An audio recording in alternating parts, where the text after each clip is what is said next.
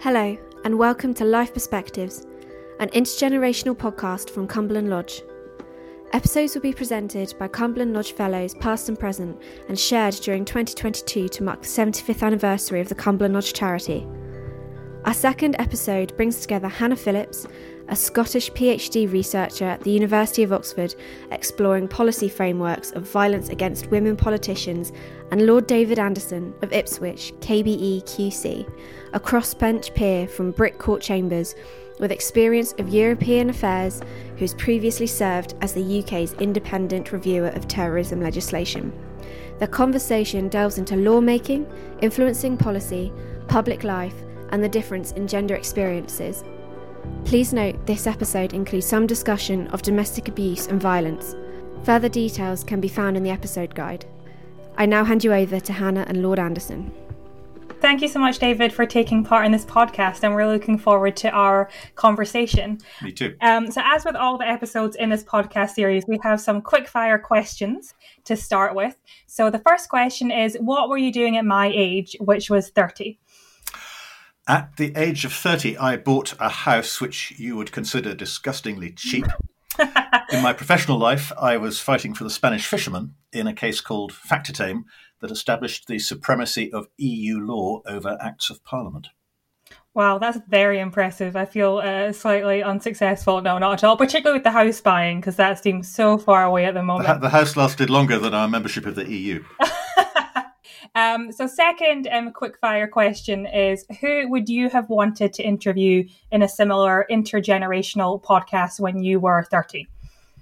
Well, 1991 saw the dissolution of the Soviet Union and it saw the end of apartheid. So I'd have to say either Mikhail Gorbachev or Nelson Mandela. Oh, wow. That would be both excellent, very interesting podcasts.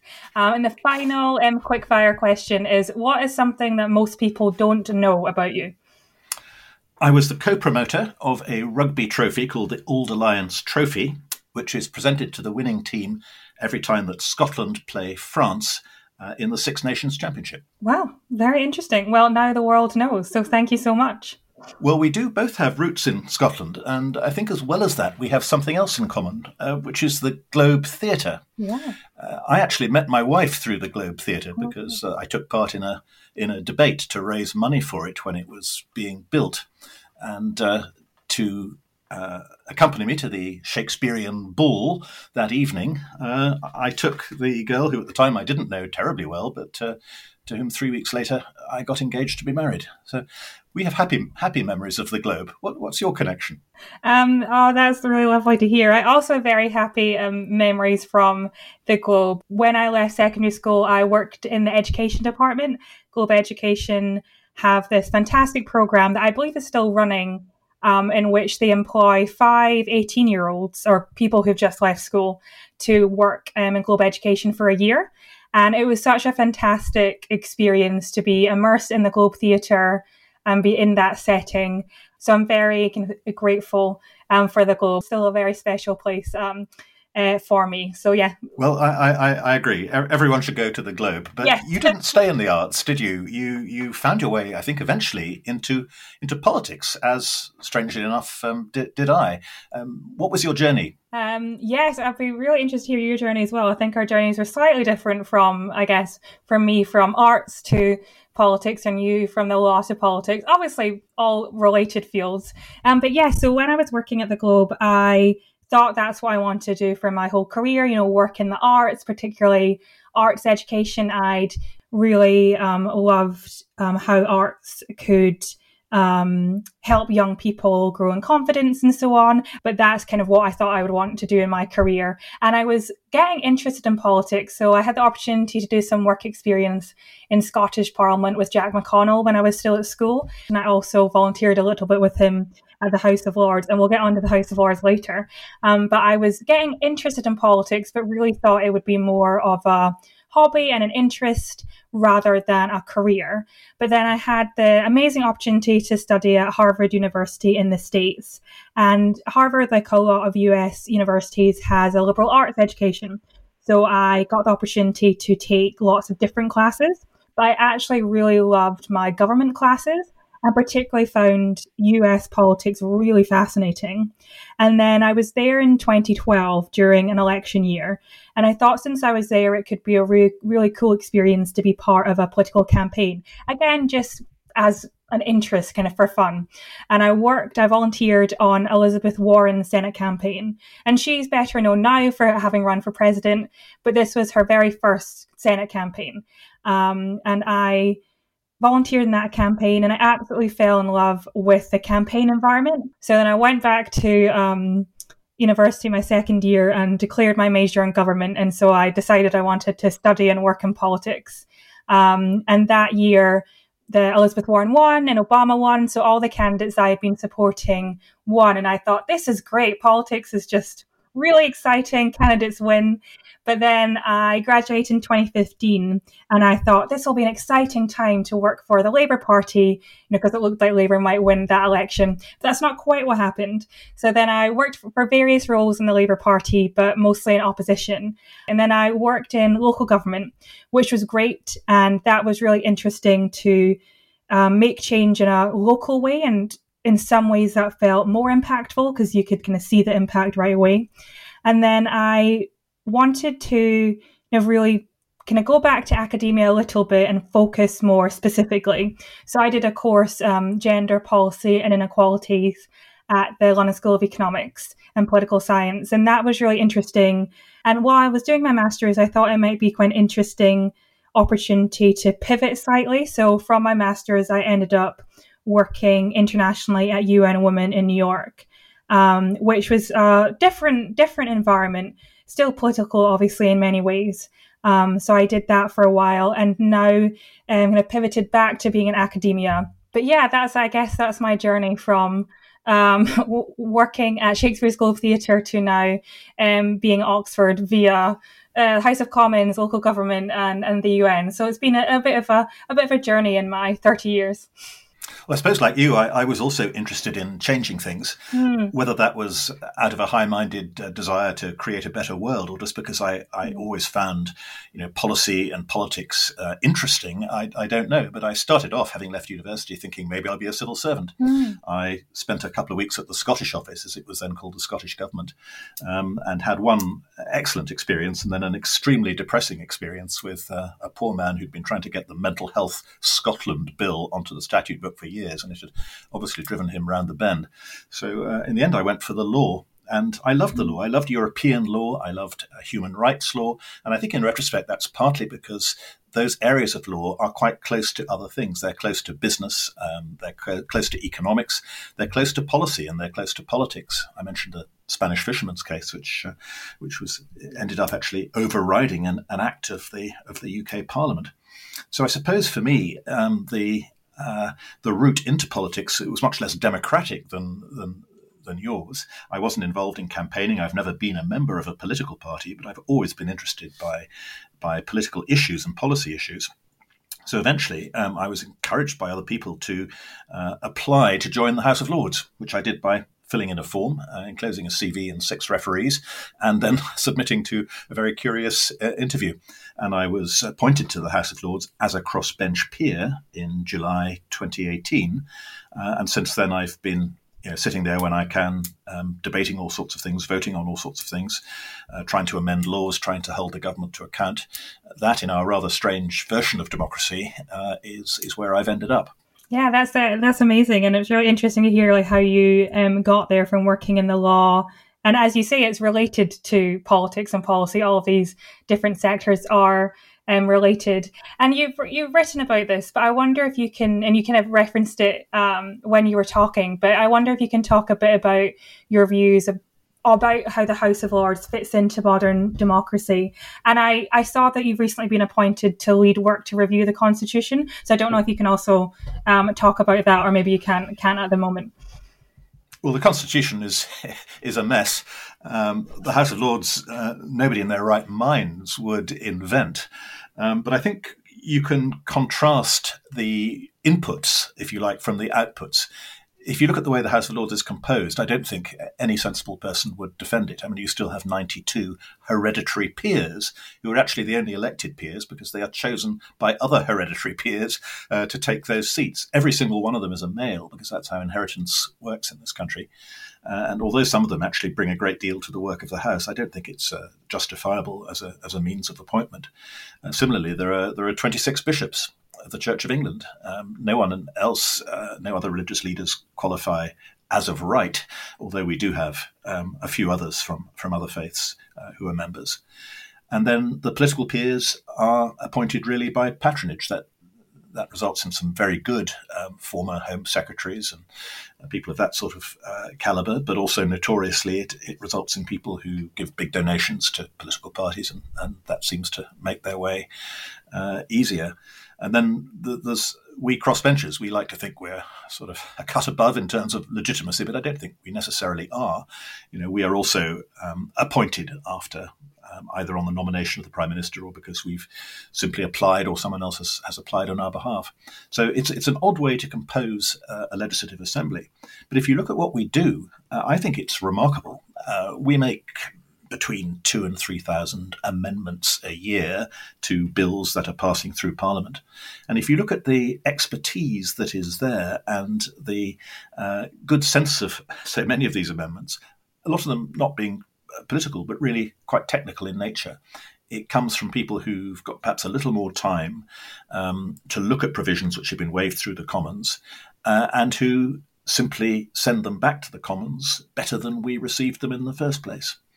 Sometimes we can be more ambitious and we can actually try and add important bits to a bill. So, for example, we had a domestic abuse bill going through Parliament last year in 2021. I got involved with one aspect of that, which was a group of people who thought there ought to be a new criminal offence of non-fatal strangulation. Now, it is, of course, an offence already to strangle people, but particularly if no mark is left, it can be very difficult to persuade a jury that this is an offence that causes actual bodily harm. And if it doesn't do that, then you're left with a very minor offence of common assault, which is really not enough to express the seriousness of a practice which is used often as an instrument of coercive control in abusive relationships. So I teamed up with some medical people who knew a lot about the actual damaging effects on the brain of repeated strangulation, with some women's groups, with the Domestic Abuse Commissioner, with the Liberal Democrats who are particularly interested in this. And we assembled a big coalition. In the end, managed to get the government interested. They could see the sense in what we were proposing. They could probably also see there was some political benefit in doing it. So in the end, we in the House of Lords inserted this into the bill, and it is now part of the law of the country. That was, I suppose, in a way, it was campaigning at a very rarefied sort of level. But what I really love about the work of the House of Lords is bringing people together in that way, or being part of a disparate group, people with lots of different expertise, different passions, different preoccupations, and somehow trying to make a majority of people who can see that this is a good idea, and trying to put things like that into the law. Yeah, that's really interesting. Thank you for sharing, and thank you particularly for your work on that particular bill. And I think I had mentioned to you before that I've recently been appointed a trustee at Rights of Women, which is a charity that provides advice to women on a range of areas, and it's part of the women's sector. And they had worked in other parts of the domestic abuse bill. And as you mentioned, there's women's rights groups that worked on this particular amendment, including the Centre for Women's Justice, I believe.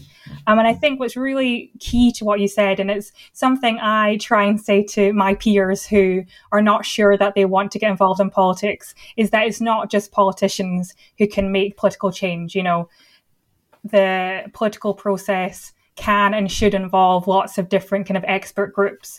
And I think it's really interesting what you have reflected on about the House of Lords, because that is one of the, I guess, arguments for keeping it is this idea that you have experts that can make amendments. I mean, I think there are other ways that experts could influence the law and policy change. But I think it's just really interesting to hear about your reflections in the House of Lords and making change.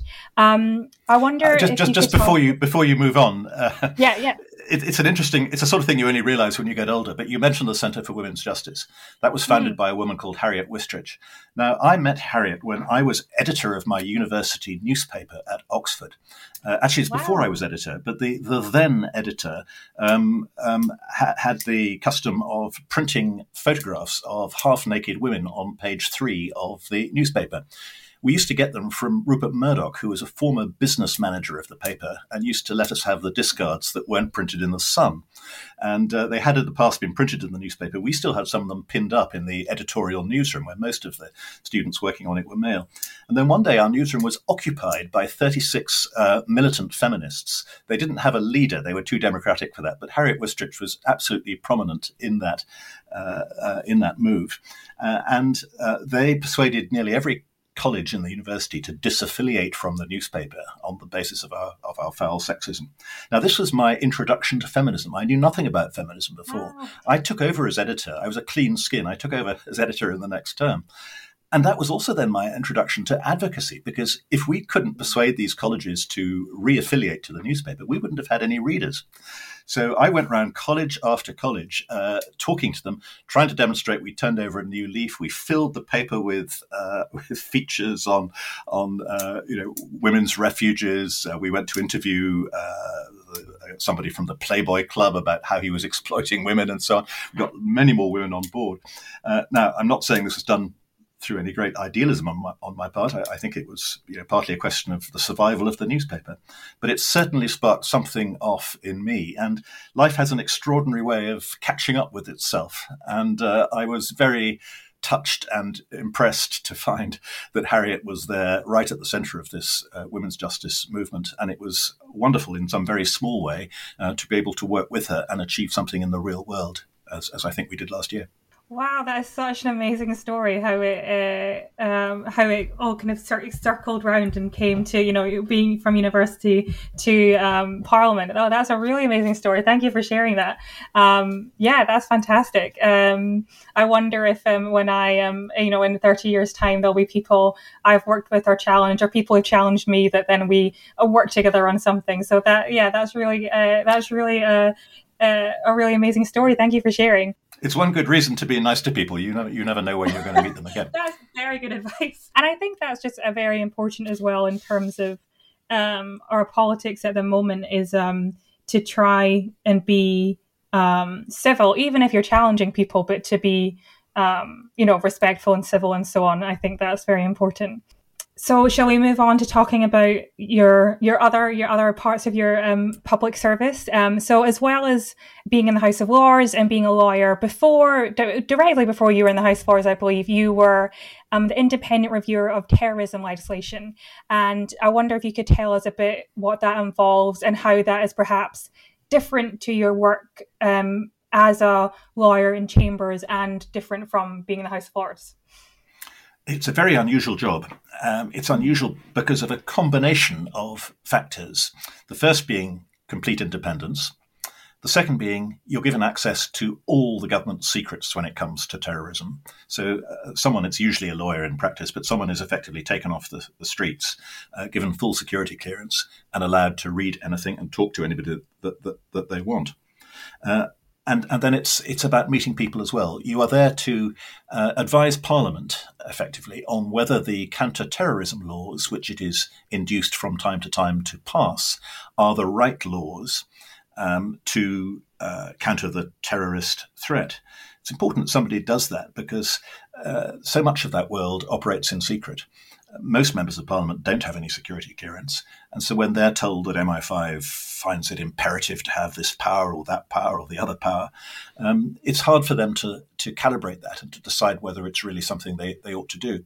So what they really started saying right back in the 1970s when counterterrorism laws started coming in Great Britain to deal at that stage with the IRA was, okay, we'll pass these laws, but only on condition that we get some independent security cleared person who can advise us on how they're being applied in practice. And my job was to do that. It involved talking to everybody from GCHQ, CIA, to ordinary people, perhaps it would have been Irish people 30 years earlier. It tended to be Muslims when I was doing the job, who felt they were getting stopped and searched a lot or humiliated by being questioned at airports and so on. And of course, I also spoke to terrorists, suspected terrorists. I used to go to the police cells to meet the people who'd been locked up on their return from Syria, all that kind of thing. So the idea of the job really is to reassure people that the powers are being properly used, even if I couldn't explain to people all the reasoning and all the details that I learned in the job. But it was also to raise the alarm if, in any respect, the powers were not being properly used or the powers were excessive. That's so interesting, as you say, quite an unusual but important, or unusual and important role. What did you find most challenging, and what did you find most rewarding is the word I want to use, but perhaps what do you find most challenging and most impactful? I think what was challenging was learning to operate in the full glare of national, in some cases, international publicity. I remember the day that a man was arrested at Heathrow Airport carrying a lot of encrypted files that Edward Snowden had taken from the CIA.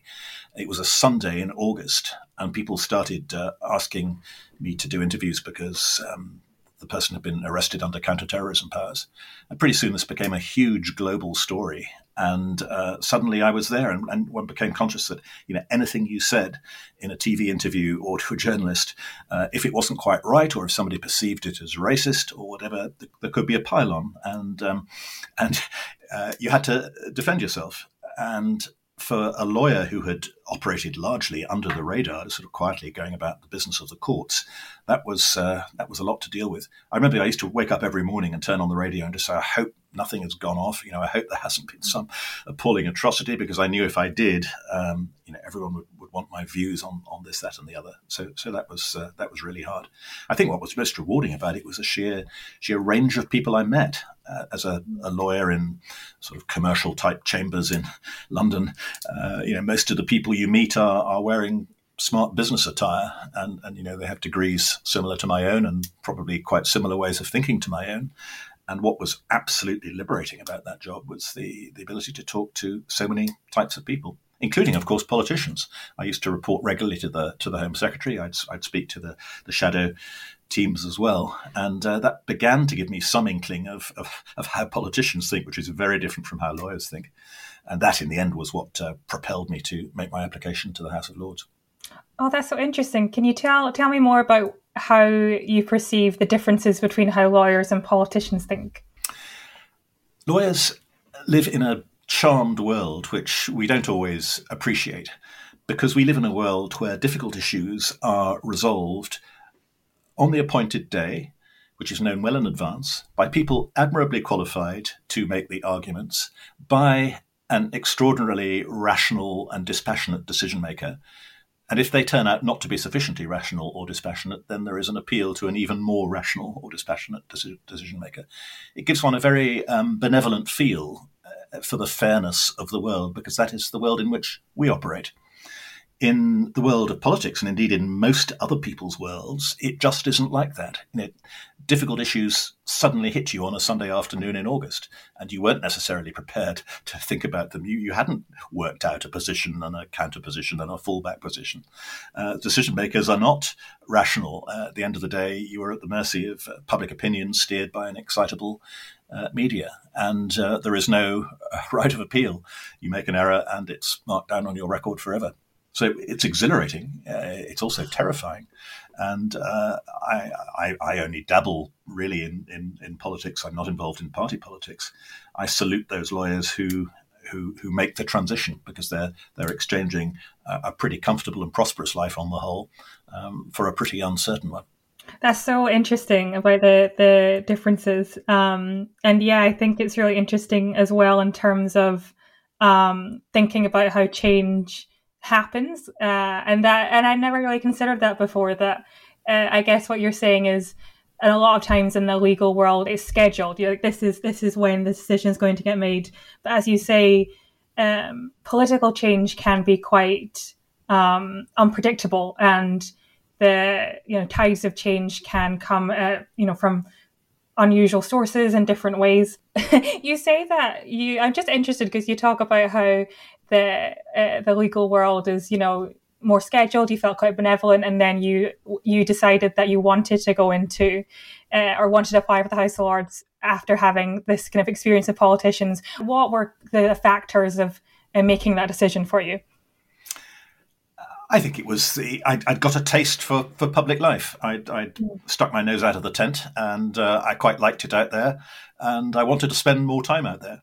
One of the thrilling things as independent reviewer was when I made a recommendation that was subsequently debated in Parliament, and you would hear noble lords or MPs or whoever it was debating the pros and cons of what you'd suggested. I'd been asked in particular on a cross-party basis to do a big report on what are called investigatory powers, effectively police and intelligence agency powers of surveillance.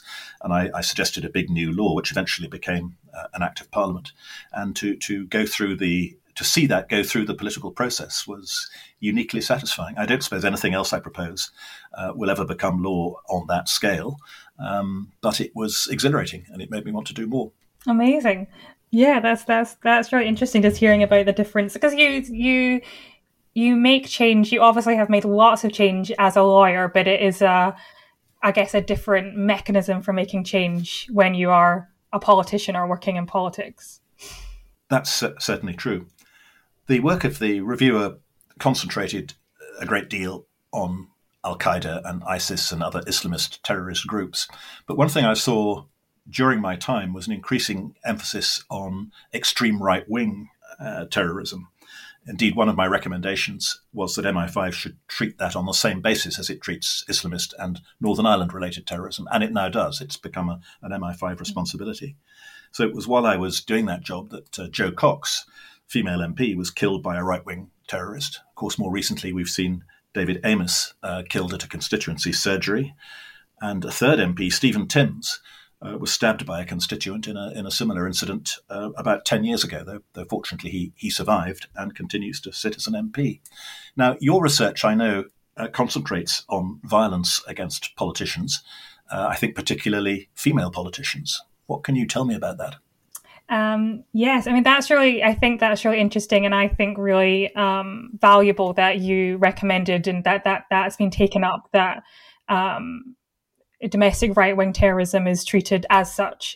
So I just to say thank you for that change, that move. So my I think a lot of PhD students say this, but I'm still in the early stages of my research, but very happy to talk about kind of my thinking at the moment. So as you say, I'm looking at violence against politicians, and particularly violence against women politicians.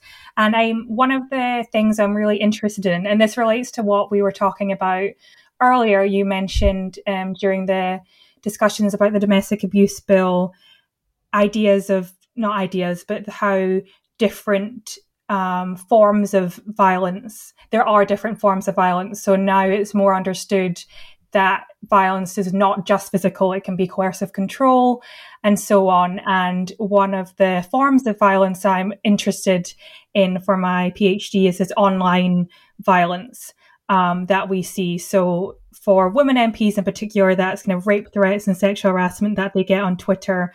And what's really interesting and I guess terrifying about it is the volume of abuse that they get. So I've been looking through this in the past couple of weeks, looking through parliamentary debates and how women and men and politicians have been talking about the abuse that they get in lots of different forms.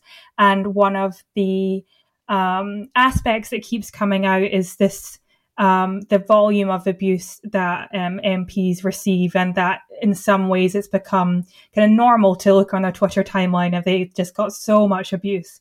And I think that's really interesting and, as I say, quite terrifying.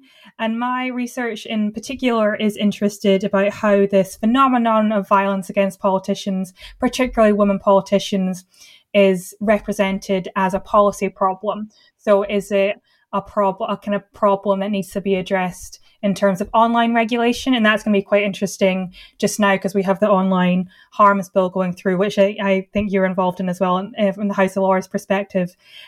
Is it a policy problem that is for the Parliament security and for the police to deal with?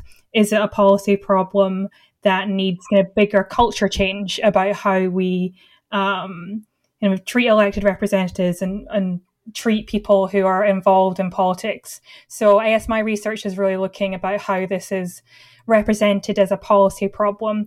And one of the reasons that I'm particularly interested in the gendered aspect and looking at violence against women politicians in particular is that one of the kind of early research into this phenomenon, it seems that one of the impacts of this, I guess you can say, kind of increase and maybe even normalization of this abuse is that there are lots of women and people from historically underrepresented backgrounds in politics who don't want to get involved in politics, which you can see is quite rational. I mean, why would you want to get involved in a job which involves, being abused online and so on, and having the risk of having, fatal attacks as well. So, and I think that's what's a really worrying impact is that there's been a lot of progress made to increase the diversity in politics and public life as a whole. But if this violence kind of continues, there is a real kind of worry that those kind of the progress made in increasing the diversity of representation might be stalled. And I think that's I guess, one of the reasons why I'm so interested in this topic. I can see that social media, for example, can make it easier to express violent and misogynistic views. But do you think the underlying problem is getting worse? Do you think misogyny is a worse problem than it has been in the past? And if so, is that a function of women finally having arrived, finally controlling some of the levers of power? Do you see this as a backlash? And if so, what on earth do we do about it?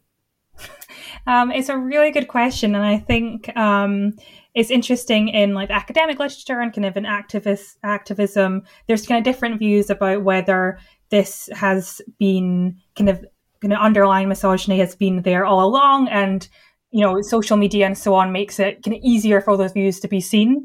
And then I do think there is some degree of backlash. So because there's more women and women from kind of historically underrepresented groups and more diversity in politics and public life as a whole, there is a degree of backlash.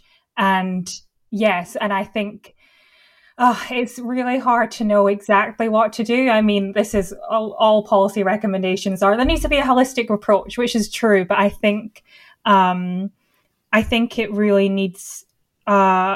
I think first the problem needs to be recognised, and I think that's why I'm so interested kind of academically looking about how is the problem framed. And I think the first step is recognising that there is a problem. And I think in some ways there seems to be recognition that there is a problem. And one of the I guess weird silver linings of online abuse is it's so obvious. It's very obvious that this is happening. So I think the first step is a recognition that there is a problem. And I think obviously law has its place and criminal law has a really important place.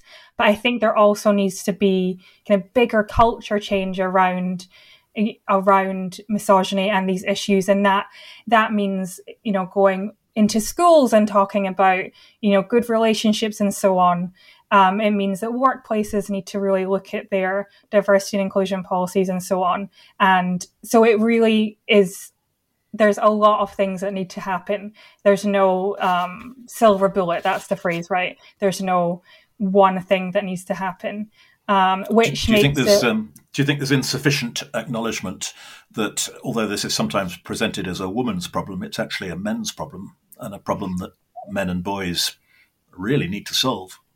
Yeah, I'm really glad you said that because I completely agree. And I also think it's something that men and boys need to solve, but it's also something that we need to, think about how masculinity should be reframed.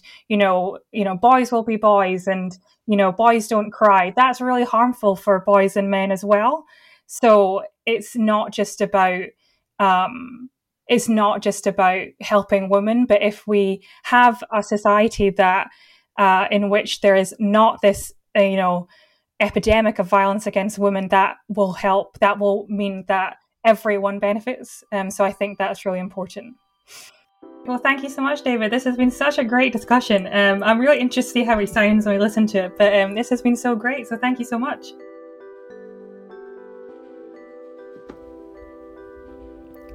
If you'd like to keep up to date with Life Perspectives, you can follow us on major podcasting platforms. Just search for Cumberland Lodge.